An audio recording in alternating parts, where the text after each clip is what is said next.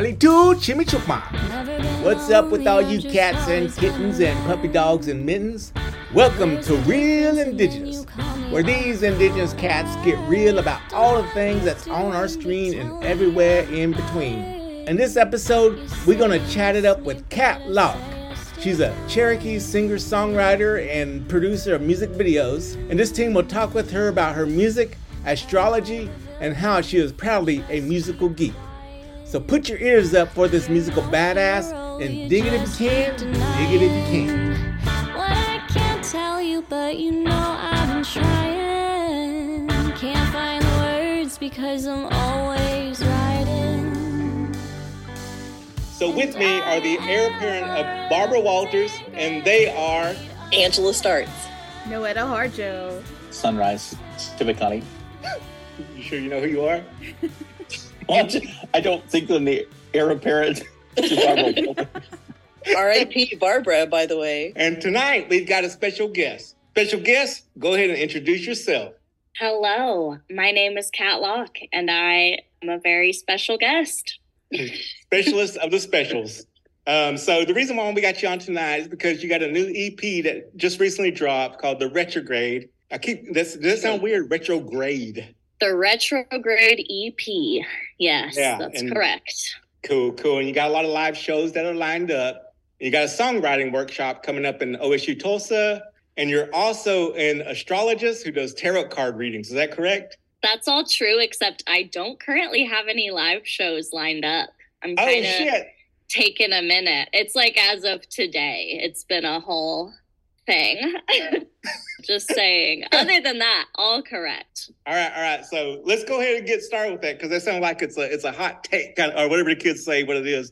But it sounds like we got something going on. So you did a lot. You've been playing live within the last few months, and this new EP. When did this EP drop? So the EP came out on January 6th, National Kat Locke Day, and nothing else. There's never been anything else. And that came out, but those songs are all super old. The theme is retrograde. As you mentioned, I'm an astrologer, and retrograde is an astrology term.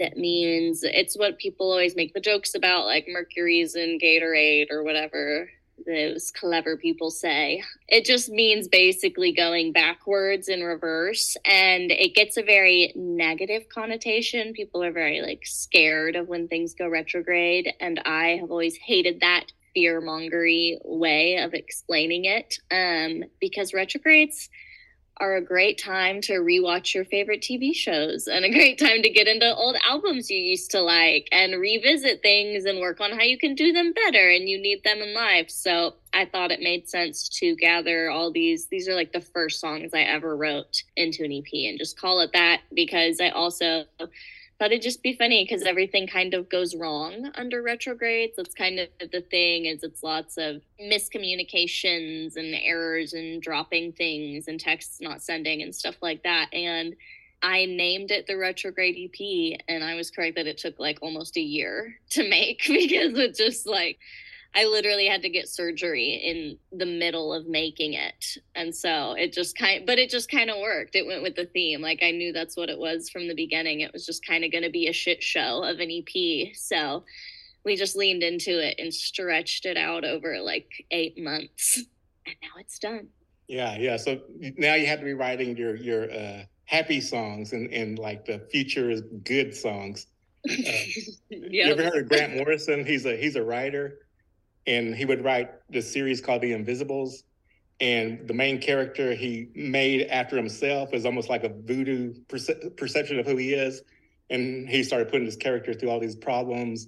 And this character got sick. And so then Grant Morrison started getting sick and got this really bad virus. And so then he started rewriting the character as having a girlfriend that he always wanted, this new storyline where everything's turning out good. And so then that started happening for him. So maybe that's what's going on with you, all these interactions of your art that's seeping into your reality. True. I've thought about that, writing a song of just a really good night. Just this night that this happened, but writing it in the past tense and seeing if it just manifests itself. And so kind of tell us what your secret origin is and where you come from and how you got to where you are today as this musician. What do you call it? Astrologist? Astrologist? Call it whatever you want what's that dude's it. name? Nyson or Tyson or whatever. He would have had a better career if he was an astrologist. Your secret origins. By secret origin, do you mean exposing that I'm a theater kid? However you want to interpret it. How you got to where you are today as a singer-songwriter extraordinaire. That is how I began. I began doing musicals when I was like 6 years old. I think I started doing shows and I just didn't ever stop. Well, I stopped doing musicals at about 19, but I didn't stop doing shows. I'd still do a musical, but hadn't come around. All of the best people start in musical theater. This is true. Did you start? Angela's an actress. Angela, did you start in musical theater? Absolutely. Oh shit! See, Hello, Dolly, South Pacific, the classics. Classics. I never got to do. Those were two shows I always wanted to do, and we never did. What'd you do? Oh, I did a lot. I did favorites were Little Shop of Horrors. I started musicals because I saw that show and wanted to be Audrey. I was like, I'll do whatever it takes to do that. So I did that. And then when I was like 18, I got to be Audrey. I did You're in Town. I loved that one. Oh, that's a good one. Love You're in Town. I was Hope Cladwell. I did a lot. I did ones of course I did do ones that I didn't want to do. Like I did Shrek, I did High School Musical twice. Oh, nice. Yeah. Terrible.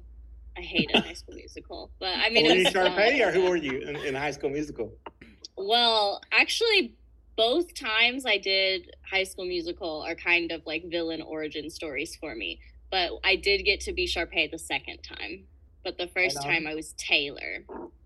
And I was told I was going to be Sharpay. I was told I was going to be Sharpay, and then they cast me as Taylor.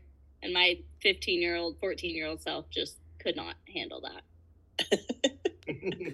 But she shouldn't have told me that either. She shouldn't have told a 14-year-old, you're going to get this role.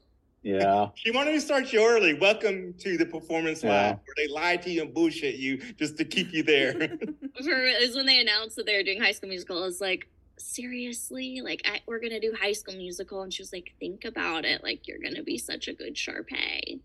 And I was like, you're right. Oh, my God. And I was 3 years later. She didn't tell you when. She just said you will be. It's true. She did not lie. You have to wait till senior year, but you will be there. Oh my God. And then so when I did have to be Sharpay, that was at like a community theater the first time. And then we did it at my high school. But we were originally doing Legally Blonde, which is my dream show. Like I saw that on Broadway with Laura Bell Bundy and it changed everything. Like I want to do that role so bad. I was born to play it, I feel. And so the drama teacher was like, okay, we'll do it. I got the rights or whatever. We did the auditions. We did the callbacks. I got to read the sides. I got to be Elle for like a half an hour and a callback. And then last second, the principal, I guess, was like, actually, I decided it's too inappropriate. You have to do High School Musical instead. What? Damn the censors. Inappropriate? It was either the bend and snap or like literally, I think it was the gay character, like the courtroom thing. Keep in mind, this is Norman, Oklahoma, right? Right. Mm. Yeah, because they were like, you can't find someone to like play that gay character. Like, I don't even remember. But yeah, we had to have like a meeting and they just posted the cast list for High School Musical. And it was devastating, but I was a good Sharpay. When did you start? Like, so you said you play guitar, you play piano, you sing.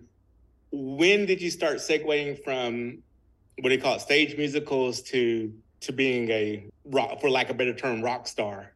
That's the perfect term, I think, for what I do. Really, when I had to, I did musicals until they kicked me out when I was, 18, 19. Like the summer after high school, I did my last one, Shrek. another one that I was pissed about. And I went to that same woman and I said, ugh. And she said, watch it. You're going to be a really good Fiona. But I did get that role. I did get Fiona. She didn't pull that one on me twice. She learned her lesson. And I was really, still kind of am mad that that is the last show I ever did. Like, I really had a legacy and soiled it, dressed as an ogre, doing songs about farting for my last performance. It was really horrific. Fun show, fun music. But then I didn't do the whole college thing. Just didn't seem, for me, it seemed a bit expensive. And I only auditioned for a couple places in theater, and that really seemed expensive to do for like music theater degree, whatever the heck that is. So I just was floating. I didn't really have anything to do. And I started playing guitar because I was hanging out with a bunch of, when you're 18, 19 and you just start hanging out with a bunch of losers, and a lot of them play guitar. So one day one of them teaches you a few chords and lets you borrow theirs, and you go home and teach yourself how to play all the Sarah Bareilles songs you can think of. And that's truly how I learned. Like, he taught me Hey Ya, which was like 4 chords, and I learned it and like enough so that I figured out how to like on a guitar tab, and that's what I was like, oh, so that's that, like, got it. That's all I need to know. I'm just gonna learn the songs that I want to sing. And then I've been writing songs when I was little bitty. Again, I didn't remember because I don't remember anything. That was, I guess, my thing when I was little. You'd look at me and be like, Catherine, write a song, and I'd be like, oh, this is what I'm doing, and just like go into something. And there were a few times in high school where I'd maybe have a little bit of an idea and maybe kind of take it on piano, but I couldn't really play. I couldn't really do it. So that's why I say I didn't really write it with like an actual guitar under it until I was about 19. I was just really sad about the first boy that I really liked that really didn't like me back, and started writing songs about him.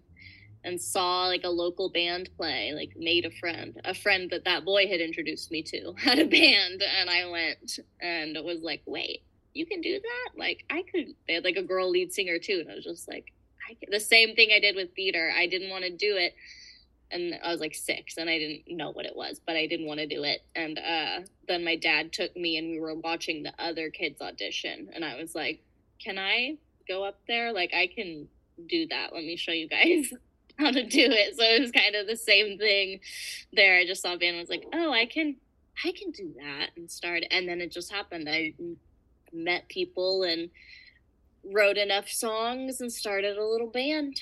What band was that? First band was called Saint Basic. So most of these songs, I guess all of them except the very last one, we all played with Saint Basic, with my first band. My first little burst of songs, little cluster. It makes sense to like learn how to use an instrument from somebody else, and it makes sense to see like how performance can happen in front of you. But writing comes from somewhere else, right? Like what you're writing about, I guess, like the style.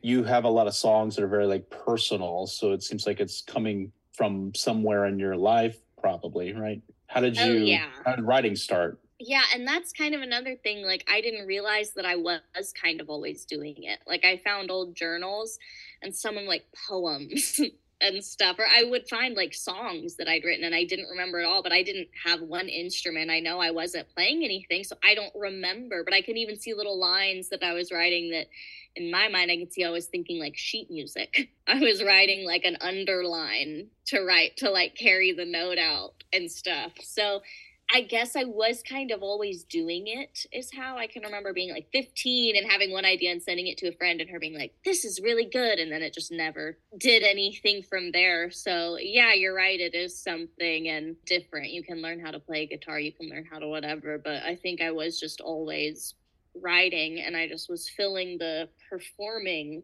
vessel out a different way.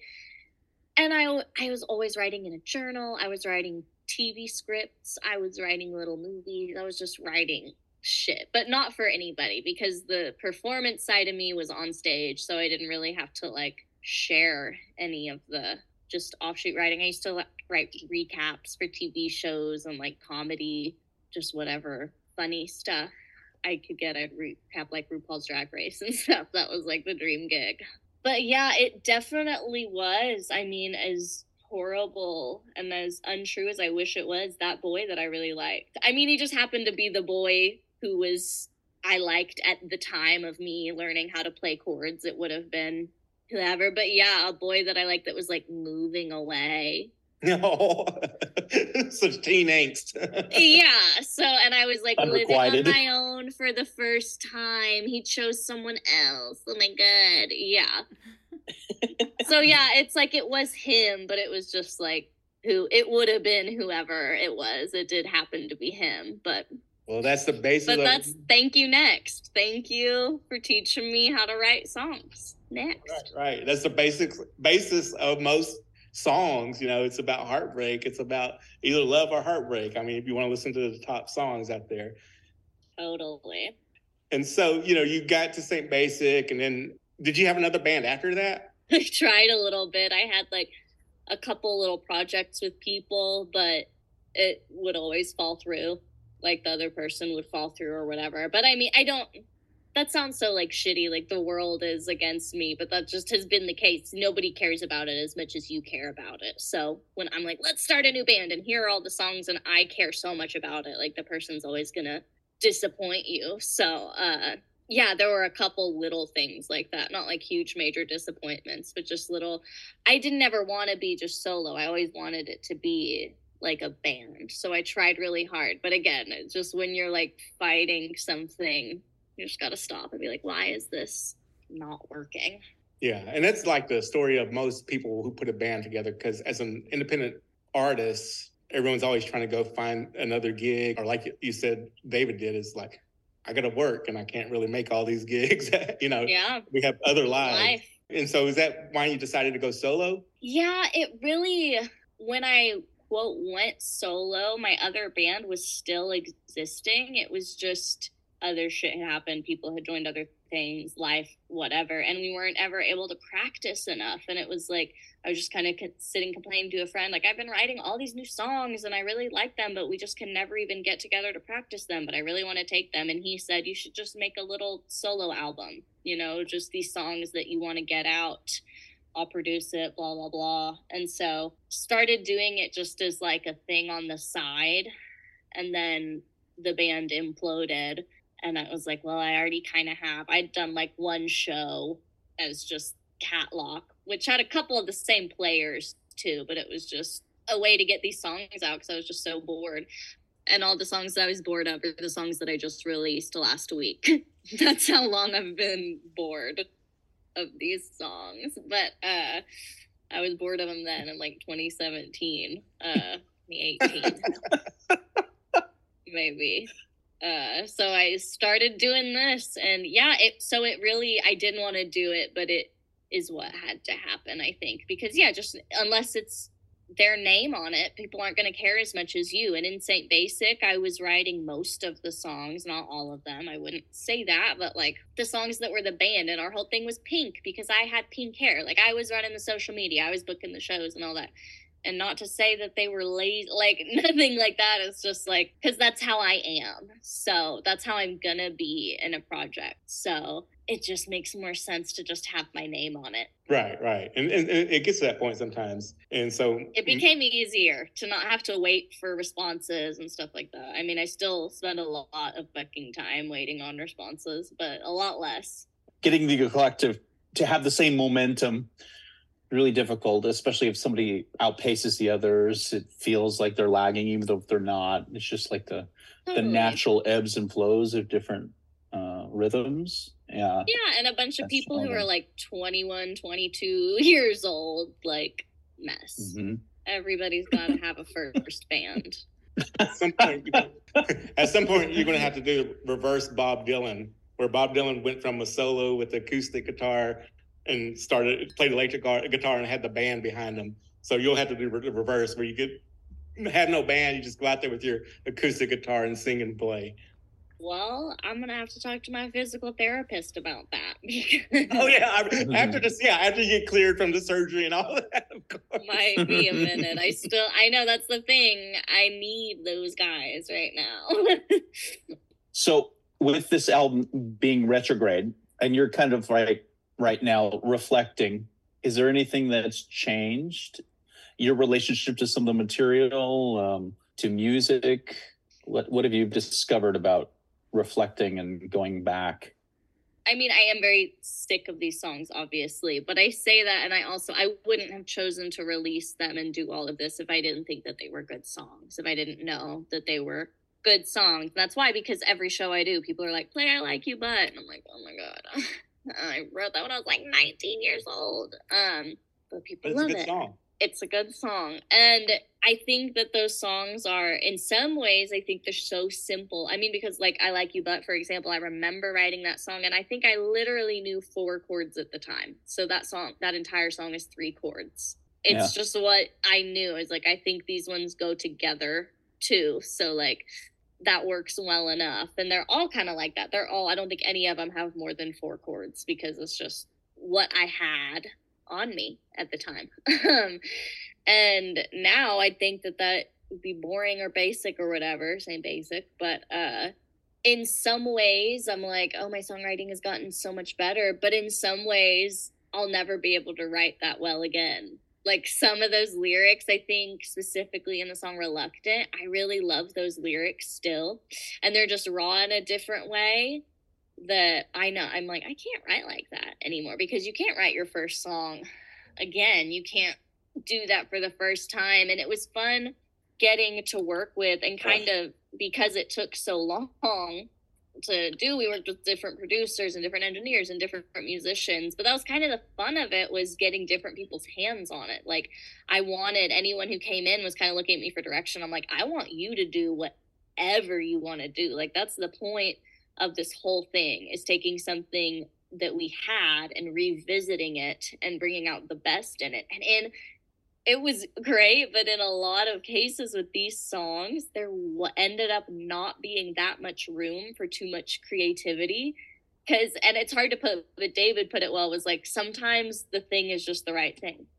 Like, so in a lot of cases, like we'd try, and what if we did something different, and it always just kind of didn't work. Like it just was the thing. They were so simple in a way that it just worked. Nothing else really worked. There was not a lot of room. There was a little bit, but not much. I cringe at a bunch of them, but I think I also wrote some of them, and I still do this, like knowing, like with a wink. The whole track Never Felt Better is basically like kind of parodying the idea of fixing yourself so that your ex will take you back. Like I'm getting better, and I'm going to therapy, and I'm doing the work on myself for myself so that this person will take me back, and it's not really for you, and that doesn't work. And I was in a place of wanting to do that, but I knew that that's not how it works. So that whole song is like, I've never felt better with myself. I've done everything right. I did all the right things. And knowing that, because I was like in a breakup, and I was like, I'm not gonna go back. I'm not gonna whatever. I'm gonna be no contact. I made every right move. I did the things. Okay, so why didn't he come back? I did all the stuff. He said that he thought I was clingy. So I went and figured out why I was clingy, and figured out how I cannot be. You know, like I worked on that. I fixed it. What do you mean? So I remember writing that song was, I think, maybe one of the only times that not the only time, I'm sure, but one of the only times that I can remember really like that song coming out of a crying session. Like I was crying and having the emotion, and then it turned into like picking up a guitar, and I kind of forgot about it. But I was at my mom's house. I think I was there like picking something up, and picked up an old guitar, and my friend Jonathan, who's living with my mom at the time, walked in, and I was like, and heard me singing or whatever. I was like, oh, what's up? You writing a song or whatever? And I was like, I am. Oh my gosh, you want to hear it? And he looked at me, he was like, oh my God, are you okay? And I was like, what? And I had like mascara, like all over my face, because I'd forgotten that I was crying. But at that point, I was just like, the song, it was like, it was all like, I was like, check this out. And I was like, oh my God, I forgot. I was like crying when I started this. Damn, that's crazy. But so if you listen to that, you can really, it's fun to know that that's the place that it came out of, like a literal crying session. But like I said, I knew it at the time. I knew at the time that it didn't work, but I was still more in a place of wanting it to and whatever. So when I perform that song now, it's very different than I would then. I think it's really fun to really lean into that stuff. Like the last time I did was probably the most fun because I basically was just like throwing a temper tantrum halfway through. Just like, because it's kind of slow the way we do it, just like, where are you? Like I thought, just like pouting, throwing a fit.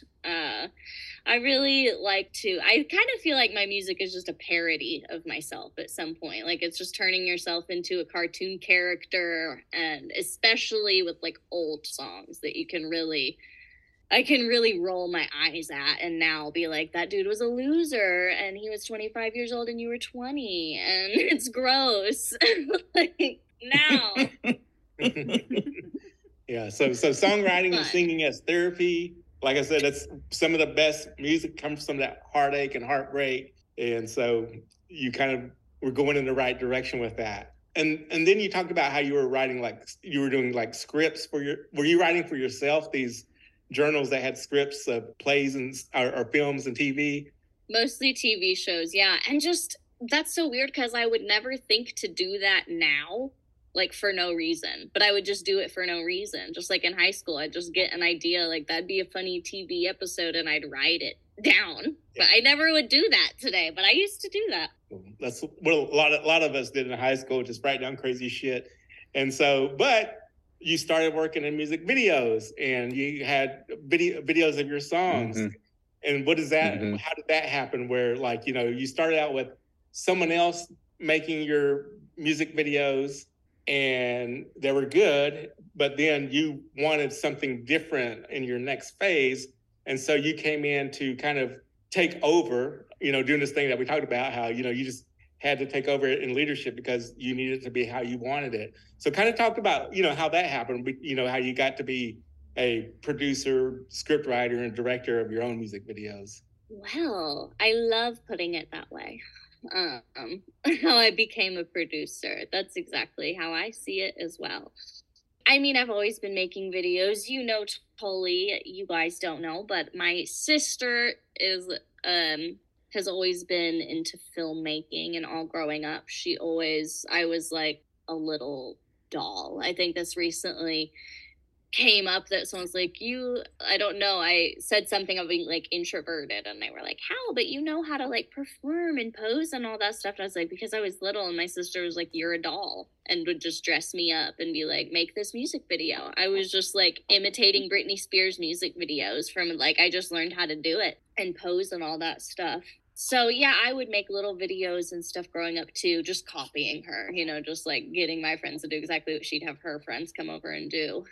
And I always loved music videos. Like it was just a big part of growing up was watching music videos. And I always felt like I had a million ideas. You always have a million ideas until you're sitting there and you're like, okay, so I have songs out. What's a video idea? I was like, I don't know. So biggest mistake I did, that was my idea, and my friend Lily, it was partially her idea too, I think. But we did that together. The Hard to Find video, this guy Daniel reached out, and yeah, they were good, but it just wasn't as thought out and stuff as I wanted it to be. Both of them just kind of didn't have like an ending to the beginning, middle, end. I don't know. It was just kind of missing a few things. And I think actually what started it was Tully came up with the idea for art. And I was obsessed with it, which we never did. But it was really, really cool. That was the first time sending someone like, I think I just said, here are like the 5 songs that I had out at the time. And you picked that one and came up with a concept. And it was so cool also that I'm like, you know that what that song was about, like the concept, it made sense. I'm like obsessed with that. I still want to do more of that, more just like people, directors that just like, I love to do stuff like that too. But Forever Boy is obviously where it all began. And that was, I recently told this story on a podcast, so I don't want to tell it again, because if someone listened to me on a podcast a week ago, that one person might listen again. So they'd be annoyed. And it's probably my friend Maggie. She's like, I've heard this 15 times. But you just got to start with the song. I was trying to come up with an idea for a music video and just start there, and it was not working. And then Forever was the first song on the album, and I just was like, I'm just gonna look at all the lyrics for all the songs on the album and just start there. And literally it was like, I'm equally scared of you as I'm prepared to love you. I was like, oh, it's a scary movie rom-com. Done. One line in, figured it. I'd spent like hours like watching music videos and trying to like figure out what do I want to do. You just gotta start with the song. I just love that. That's where I like thrive, man. I love having like a project like that. I was so excited about that. I was so excited about costuming it. I got a little camera with like a lookbook of Polaroids of all my outfits, like little scripts. I love doing that, but I also love being in control of everything, and I also love giving it to someone else and having no control. And I think that was a good balance of that, because then I could be like, here's the idea, the concept, blah blah blah, and then you had a script and it had like some specifics, and we tweaked it, we messed with it. Alex and I came up with a few ideas, and then You Up was kind of the same thing. I just wanted to keep with the scary music video idea, because that's me. That's my brand, and I wanted to go with I knew the retrograde EP would be happening, so like I was like, what's like 90s 2000s and like scary and campy? Scream. So that was probably as quick as that idea came. I was like, campy 2000s scary, Scream. I'm surprised that's never come up before either. But what hasn't? Oh, just like the multiple screen faces, like for the band, just like that imagery. I feel like it's so like easily accessible based on something like you're describing, and I feel like I've never seen that before. And just the fact that comes up is so memorable. Looks so scary, man. I remember filming that part on the stairs, and every time I turned around, it was like, oh my god. It was terrifying. I love it. But no, that's just where I'm at. And I think in doing that, I realized it's so stupid when we get older and we realize things, and it's just like, duh. But obviously I used to do musicals, and that was like the hole in my heart, and then stopped doing that and started performing. And it took me a while to figure out that I missed dancing. And then, like recently I was thinking about these music videos. I'm like, oh, I miss acting. That's why I want to do all these music videos, and I want to do all that, is because then when I think I kind of figured that out when we were filming the last one. So I was like, oh, I don't really get a chance to do that. And I didn't think of myself when I was doing theater. I was like, I wasn't a bad actor or anything, but it was like, there are actors who can sing, and then there are singers who can act or whatever. And I think I was always a singer who could dance, who could act. So it was just like, well, I kept up with the singing, and that was the thing that really counted. But I think I missed the acting too. I just love taking the song and expressing it in a different way. And I love running around, dancing around, poking people with sticks, and dancing and celebrating. Like, that is me at my happiest. And what's interesting about how you did produce these music videos, since I was on set when you were doing that, it was a very everyone involved kind of production. It's never like you're the auteur of this story. It was like, all right, like you said, it evolved, even like with the script, it evolved when you were talking with Alex Sanchez, and then it evolved as we were on the set and working with people. And then your sister, who you're talking about, Kendall, came in and was in the wedding scene for Forever Boy. And she came in and told us, hey, get this shot here, get that shot here. And so, she was also she was our guest director. Yes. And so that's something that was interesting. And then there were times when I was like coming to you for answers, and you were like, oh, let's just get it over with. Go ahead and do whatever. And so that was like a great way in which to collaborate. in this, because then everyone has, the energy so that they can get it done. Yeah, that's a really good impression of me. Truly, like, yeah, a lot of times when it just comes to me, I'm like, I don't care. I really am in some ways so controlling or whatever, I guess. But in most ways, I'm not. Like, that's where it counts. In most ways, I'm not. I think somebody wrote, Evan Jarvix wrote an article about me one time where he said it was about a little album I did in collaboration with this rapper, but he said that this album for Catlock is fitting like everything is for Catlock. It's solo, but it's also a collaboration, like everything is for her. And I was like, that makes a lot of sense. Like, my show is like, if you come to a live show, you're not going to just see me, you're going to see my band, and it wouldn't be the same without them, and they're amazing and all that. And that album was my songs, but I collaborated, and so that sounds like exactly what you said. It's me, but it's also everybody. That's why it's Catlock, y'all. Catlock and y'all. Oh, that's cool. I never even thought it that way. It's a Catlock y'all production. That's what you should it's called now. I'm curious about this Alex Sanchez connection. It's just interesting to see him in this like world of music videos. I'm so used to seeing him on screen as like an actor in like a Mickey Reeves film. But I'm curious how that relationship started, and you're talking about him a lot. Like, he seems like he contributed a lot. So I'm just curious about that whole relationship. Yeah, would you believe it's a funny story? We told this at a live show a couple months ago, but I met Alex on Twitter when I was 15 years old. I had no idea that he lived in Oklahoma. I just was really popular in high school, and all of my friends were on Twitter, and all I did was sit on Twitter all day, specifically like television Twitter, but specifically hashtag 6 seasons and a movie Twitter. We were the activists trying to stop Community from getting canceled, and that was all of our collective personalities for about 3 years. It was insufferable. I mean, I remember being at High School Musical practice, and like,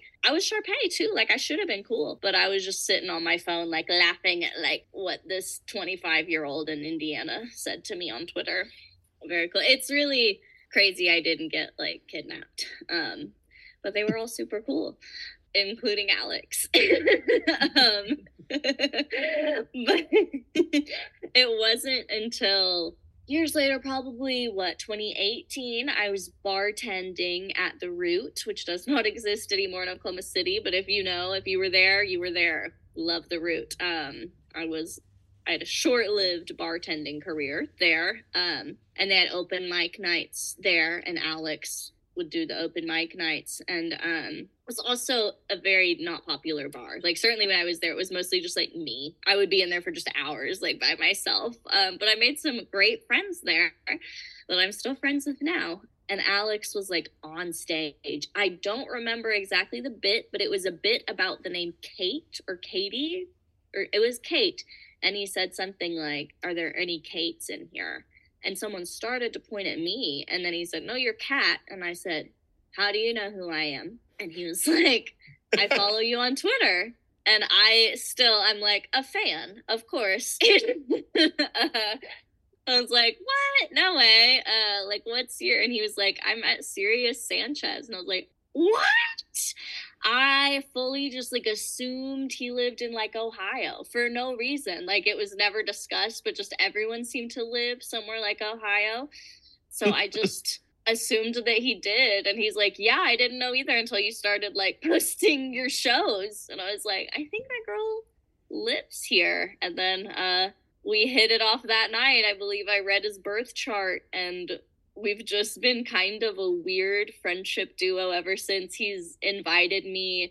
I downloaded Discord for Alex Sanchez, if that says anything, to be in like his Discord or whatever. And it's kind of one of those friendships that, yeah, he'll pull me in for like, I'll be like, "Do you want to come to a show and do this weird music video thing with me?" And pull him in. And he's like, "Yeah." And then sometimes he's like, "I'm going to do this comedy show. Do you want to be the guest and do a thing with me?" So yeah, he's just my little, it's so funny that we are like the funny OKC duo, but it was a Twitter thing. And that was like 12 years ago. Wow. That's fucking crazy. And it felt very full circle. He did a comedy show at Plaza Fest, and he, for some reason, asked me to like co-host it, part of it with him. And it was the day that they announced the Community movie. It was like that night that we were up there with microphones, and it felt really full circle that like that's how we met, and then we got up there with microphones and made fun of why we think it's going to be bad. Awesome. So Alex Sanchez is like a local Oklahoma City area comedian. OKC's funniest man. Yeah, he's hilarious. I love this dude. He's like the coolest cat I've met in the longest time, and I love him and Forever Boy. And so it's good that so perfect for that. It was so perfect. I had that idea. He's one of those people too. I had the idea for the video and was like, who can be the boy? And I immediately thought of him. And not 2 days later, I ran into him, and it was just like, yes. And he's yes, so perfect. So yeah, so we need to get you two in like a twisted rom-com of some kind. I think so. We need to hit up. We'll be on like the Met Gala together, some crazy outfits. Yeah. You're about to do this workshop on singer-songwriting. Can you tell us about that and what's going on with that? It's my first workshop. I'm really excited to get into it because I think that this might not make it sound, I don't know, but in a way, I think that songwriting is unteachable in a lot of ways. And so kind of because of that, it's so personal and it's so different for everybody. And if you're coming to a songwriting workshop, you probably already have the thing a little bit. If you're attending a workshop, you've either written a song or you've tried, so I'm really excited to get in there and talk to other people and teach as much as I can of what I do. And I have little tips and tricks that have gotten me out of stuck places. But I think that just being in a room with other people and talking about it and having a space to do that is fabulous. And it's 3 days over 3 weeks. So it'll be once a week. So I think that that's really exciting to have like little projects to go back in a week and then come back. And I'm really excited to get into it. And it starts right at the end of February. It's like the last 2 Tuesdays of February, and then the first. February 21st is when it starts. February 21st, 28th, and then March 7th at 7 p.m. At OSU Tulsa. At OSU Tulsa. So don't go to Stillwater. Correct. Don't get lost in Stillwater. But that is something to say about like teaching art overall. I mean, Sunrise could probably even talk about that because he teaches filmmaking classes and things like that. I think it's about like we almost teach ways in which we can do our creative processes. I mean, what do you think, Sunrise? I mean, that's a good question. I try to always just give them a sense of some like, I don't know, technical places you can start. This is what film history has said to do with the camera, what to do with editing. Now you figure something out based on these parameters, and it's fine to break rules or to go beyond as long as it's motivated by something that they decide, so it's like motivated by their agency. What do they feel like they want to do? I feel like if they don't see it as like you need to tell this kind of story or you need to have these kinds of emotions, and more like this is what is possible, then somebody's going to figure something out to do, and the people with the voices and the people with the messages will find a way and they'll funnel it into this form. Because I don't think you can really teach art. What is art to everybody is kind of different also, but you got to be able to do something with the art, so if you can like guide them into, force them to think about what they need to say or what they want to see or hear, they'll hopefully figure it out. Maybe. Yeah, I like that. Yeah, just like you said, like make them at least think about it. If they don't like this trick that I use, that's fine, but try it and it'll probably give you a different idea. and let me know what that is, and let's talk it through. And I think it'll be fun. Right. Angela, is working on the script right now, and that's kind of like talking with her about that process of writing the script, because there's so many different ways you could do it. There's so many different quote unquote methods. And so, what has been your thoughts or experiences on that, Angela? I grew up, or I should say I was trained in journalism school. So that kind of writing is very constricted. But before that, I did the same thing. I wrote all these stories and fantasies and, all these adventure stories. And then once I got through J school, it just really broke my writing.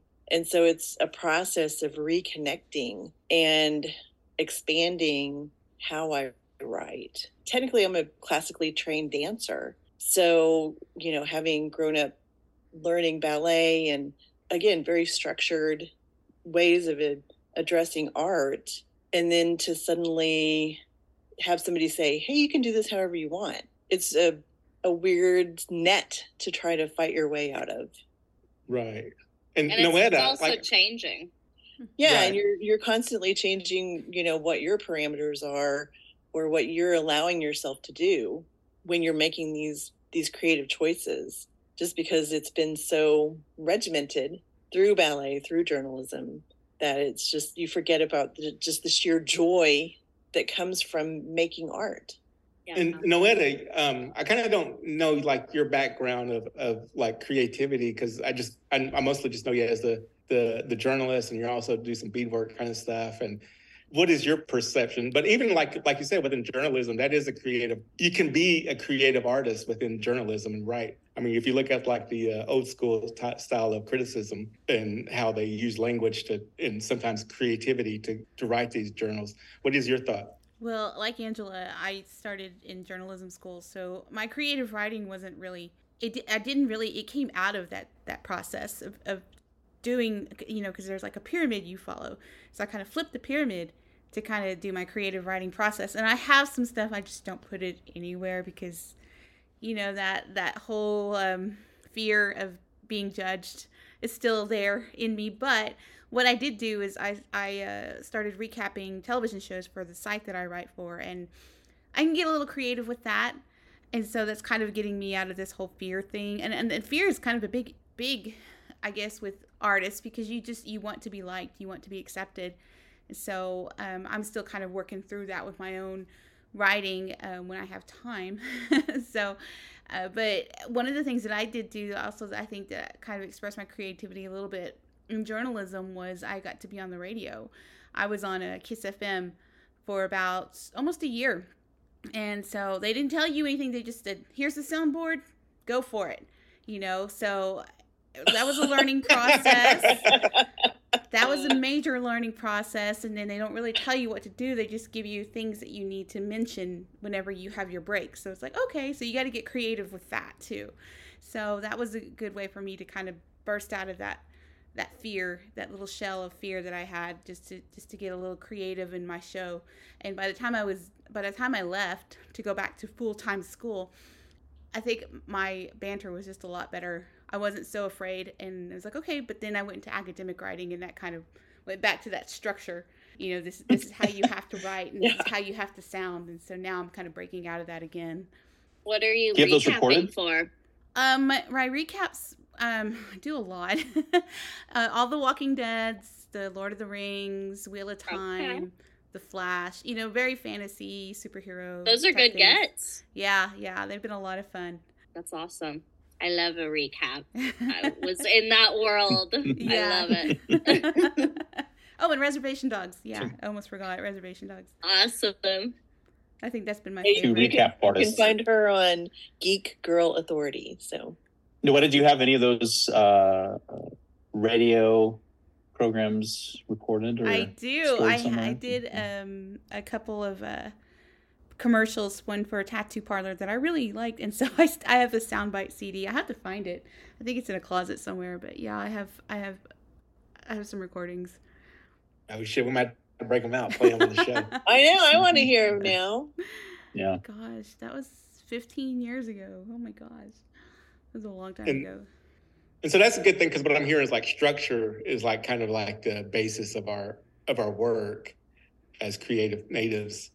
And like, even like, because I think it helps, especially if you're on a deadline, and that's what journalism helps for sure. And so, you do like songwritings in A-B format, or verse, chorus, verse, bridge, verse, chorus, verse, outro, going out, whatever that's called. And so it is a process of just having to figure out how to make it work. And even though, there's various ways in which we can do it, and music is 12 notes, but think about all the multiple songs that you can create out of those 12 notes within that structure. Yeah, I kind of got to learn the rules to break them, because it's not like every song you ever write is going to be verse, chorus, bridge, chorus, outro. Not every song is like that, but it helps to learn that.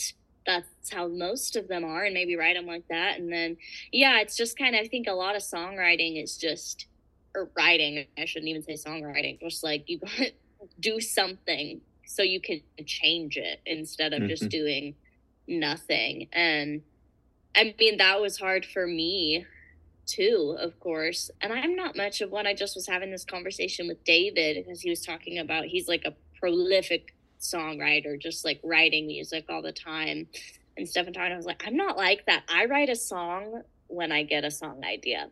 Like, there have been times that I've been like, I want to write a song, and I sit down and do it. I mean, I don't think those ones are ever that good, but for the most part, I'm writing a song because something happened to me in my life, and I thought about it in a way that was a clever word, or I just wanted to express, and I had an idea. It usually starts with a lyric and a melody, and I start from there. But like, it doesn't work for everybody that way. And sometimes what you got to do too is, maybe I have the idea, but I have no melody, I have nothing else. So just do something. And if it's bad, just use the same 4 chords as whatever the hell you always use, and then go from there. And it'll be cool to help people, give them little tips to just a get started tip, write something bad. That'll probably be my first lesson. Your first project is to write something bad. I dare you. No one will do it.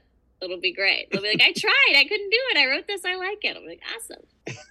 Yeah, that sounds like a great way to start. Write bad, because write something bad. Think about it like language. Like when we're a kid, a baby, we're goo goo gaga. We're slowly developing our languages, and we're using our sentence structures incorrectly. Even I do still now. But then, as we start to learn our grammar and the way we speak and interact with people, we have a way in which we talk. It's almost the same thing. It's just a practice. And then we start creating our own slang and our way of talk, and that's breaking the rules. And it's kind of like that. It's how I kind of think about, the creative structure of how our creative process of getting from A to B, learning the rules and then breaking them. That's it. You got to learn how to do that. And another thing I've learned is you got to learn how to do it like everybody else until you can figure out how to do it differently than everybody else. But first you kind of got how does everybody else do it so I can do it? And then, okay, how can I do this actually and stand out from everybody else? Those are wise words. Thank you. All right. So we talked about retrograde, what happened in our past. We talked about some stuff that's going on now. Any other kind of things that you're looking forward to in the future? What's the opposite of retrograde anyway?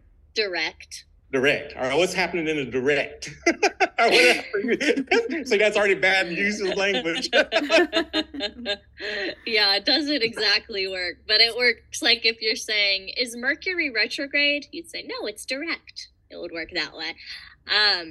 But I am very excited for the direct future, because I've been writing a lot of music that I think, kind of what I was saying just now, all of this, I think, when you write something, or like for me, it's probably like 6 or 7 songs right now that I'm just like, oh, so everything I've written before this is garbage, should have never been released to the public, it's embarrassing, and like these are the songs that I was born to write. I have like a level of that, which always happens to me, I feel like, but to a different point, because I did them all on my laptop when I had shoulder surgery last year. And so I only had one good arm, a left arm, and I couldn't play anything. And I decided to learn how to use GarageBand, while I was doing that. And out of that, I started writing these pop songs that are just, I think, so much better than anything else I've written. So I'm kind of excited to take this beat a minute from live shows, whatever, the Retrograde album's done, and focus on these songs, and whether it's finding a producer or finding a new band to take them on tour or whatever we're going to do. I'm very, very excited about the next era of Catlock. It'll be Catlock pop rock. I think it'll be the best one yet. And the music videos will be even crazier. It's going to get better and better. Exactly. Right. We're making them with a real budget this time. I'm going to get somebody on it. All right. What do going you call those funding campaigns? GoFundMe campaign. We'll do what we got to do. But maybe not a GoFundMe. The one thing I didn't think about was also like the arrangements of your music on your albums. Are you the one who's arranging those songs to where you're thickening, like, you know, I think I hear some like horns coming in and you hear like, oh yeah. I think that. So you said you started off just knowing 4 chords. Did you do much musical training, or did you do any studying, or how did you get to that point? Or was it just listening? I did in musical theater and stuff, we were always looking at sheet music. So I can't like read sheet music, but I kind of can. I can understand it. That's still how like my brain sees music. Like I said, with like the underline after a word is still to me like holding out a note and just like the basic up and downs. And I can kind of slowly finger my way through some sheet music, but in choir we had to learn how to like sight sing, you know, do re mi na na. I hated that stuff, hated it so much. But yeah, I learned the chords on the guitar, taught myself those. I just taught myself once I knew enough how to figure it out. I taught myself, and yeah, if you hear a horn or whatever, it's like it was either all me or all, like I said, I had a horn player or whatever, and sometimes I would literally sing the part, sometimes I would write the part, oftentimes, but then sometimes they would do something else and it would end up being even cooler. So not every time is it me, but oftentimes. And if there was a horn, it was my choice for it to be playing and for it to be playing right there in this song, in this second. And oftentimes I would write the part. And usually when I do that, if I did like literally write the part, I'd film at my piano, like me sitting and just playing it. So you could see the keys. Or just my old guitar player, not David, the one I had before him, he was one of those dudes that was really, just during a song, I could look over and solo and be like, and he could just, so it was a lot of that. So a lot of those solo lines are me too, or like a synth line I might be playing or have written. It's mostly me, but it also could not be. Right. There's like a moment where there's a transition, right, between you doing a trumpet or something, and then the actual horn comes in. Is that right? Yeah, that one was me. That's one that I wrote that song, and I wrote that horn line. That was actually that was one of the songs that when I was like, my band can never get together and I'm writing all these new songs. So that one's pretty old. But I wrote it with that was always gonna, and that actually ended up being like a fight. Like I wrote that part and then they had the trumpet part and they insisted on recording it without me there, and I was like, why? And so of course they just recorded a different part. I don't think he even ever it's not the trumpet player's fault. I think he never sent him the part that I wrote, and so we had to like redo it. And I actually think that some of that is like a fake trumpet that we like synced it. Because I was like, are you kidding? Like, it was one of the last things we did. And I was like, I wrote this like 5 years ago and it's ba ba ba ba. Like, it just has to be that. And it was something crazy too. He did something that sounded like, hear ye, hear ye, like, ba, ba, ba, ba, ba, ba, ba. And I was like, what? Out of nowhere. So we had to, again, not his fault. I don't think he knew what to play. I don't think he was sent the video. That I made for him, but we had to redo that. But yeah, that exact trumpet, that was all me. That was all me, even the mouth trumpet. I used to do that live when we did that song always. Like for years, I always just.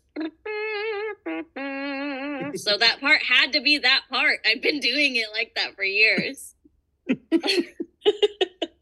That was like the one part that I was like, but this part has to be this. Like you can fuck around and find out whatever, but this has to be that part. And it was the one that we didn't even get a take like that. It's always how it goes.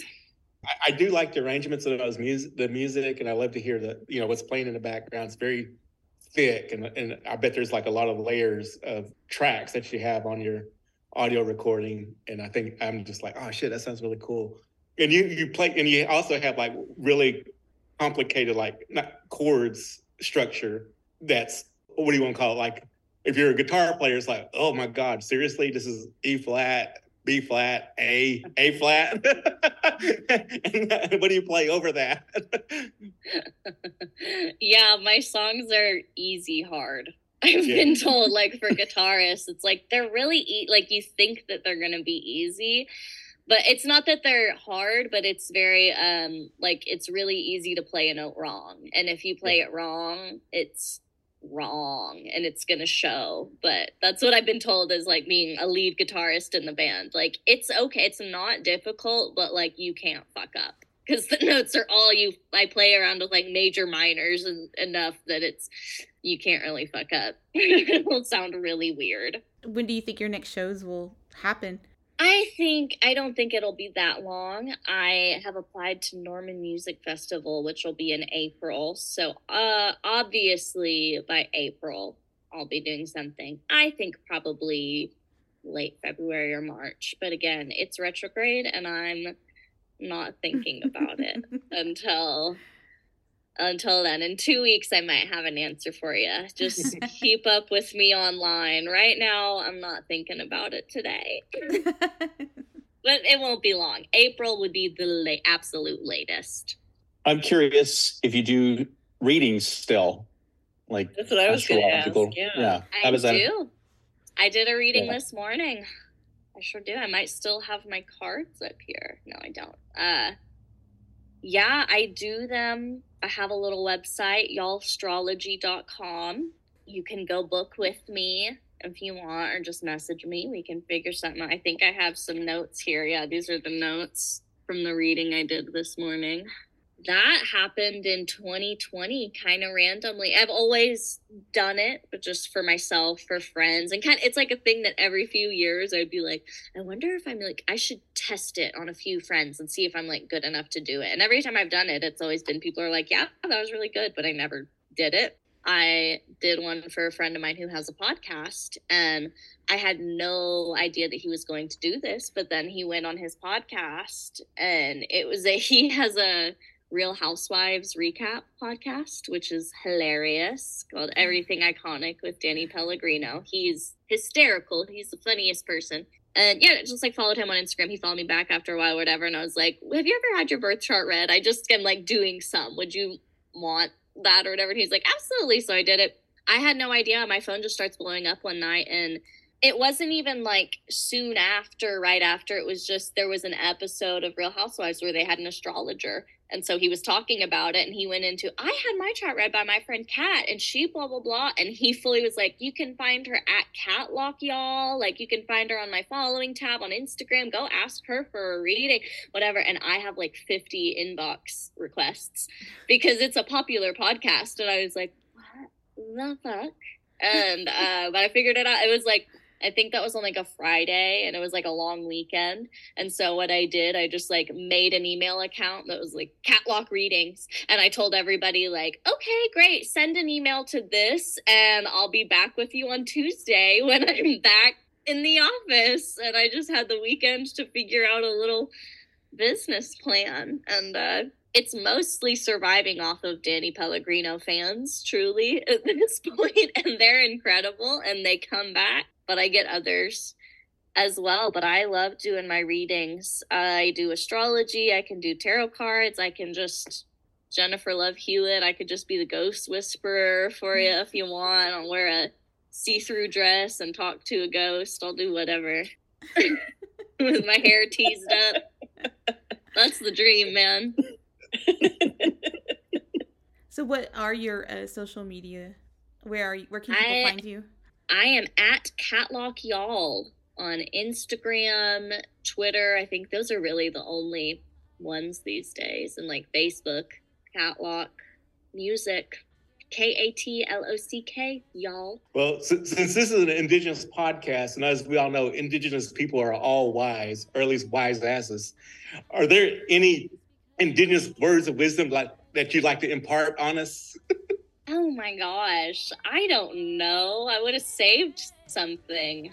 I said something wise earlier. Somebody said, whatever that was. That's my Cherokee word of wisdom. My Cherokee. Is there a Cherokee from my yes, word from my cheekbones to yours, and my fake ass blonde hair to yours. So you can find us, The Real Indigenous Podcast, on Instagram, Facebook, and Twitter. Facebook and Twitter, Real Indigenous, and on Instagram in Real Indigenous Pod. And like and subscribe on wherever you listen to the podcast. All right, everybody. Thanks for listening. We'll catch you soon at some Indigenous time on this Indigenous channel. But for now, don't just keep it real. Keep it real. Keep it real. Indigenous, yeah. Beautiful. Oh, man, you just classed the joint up. I know. We should just have her do a solo, honestly.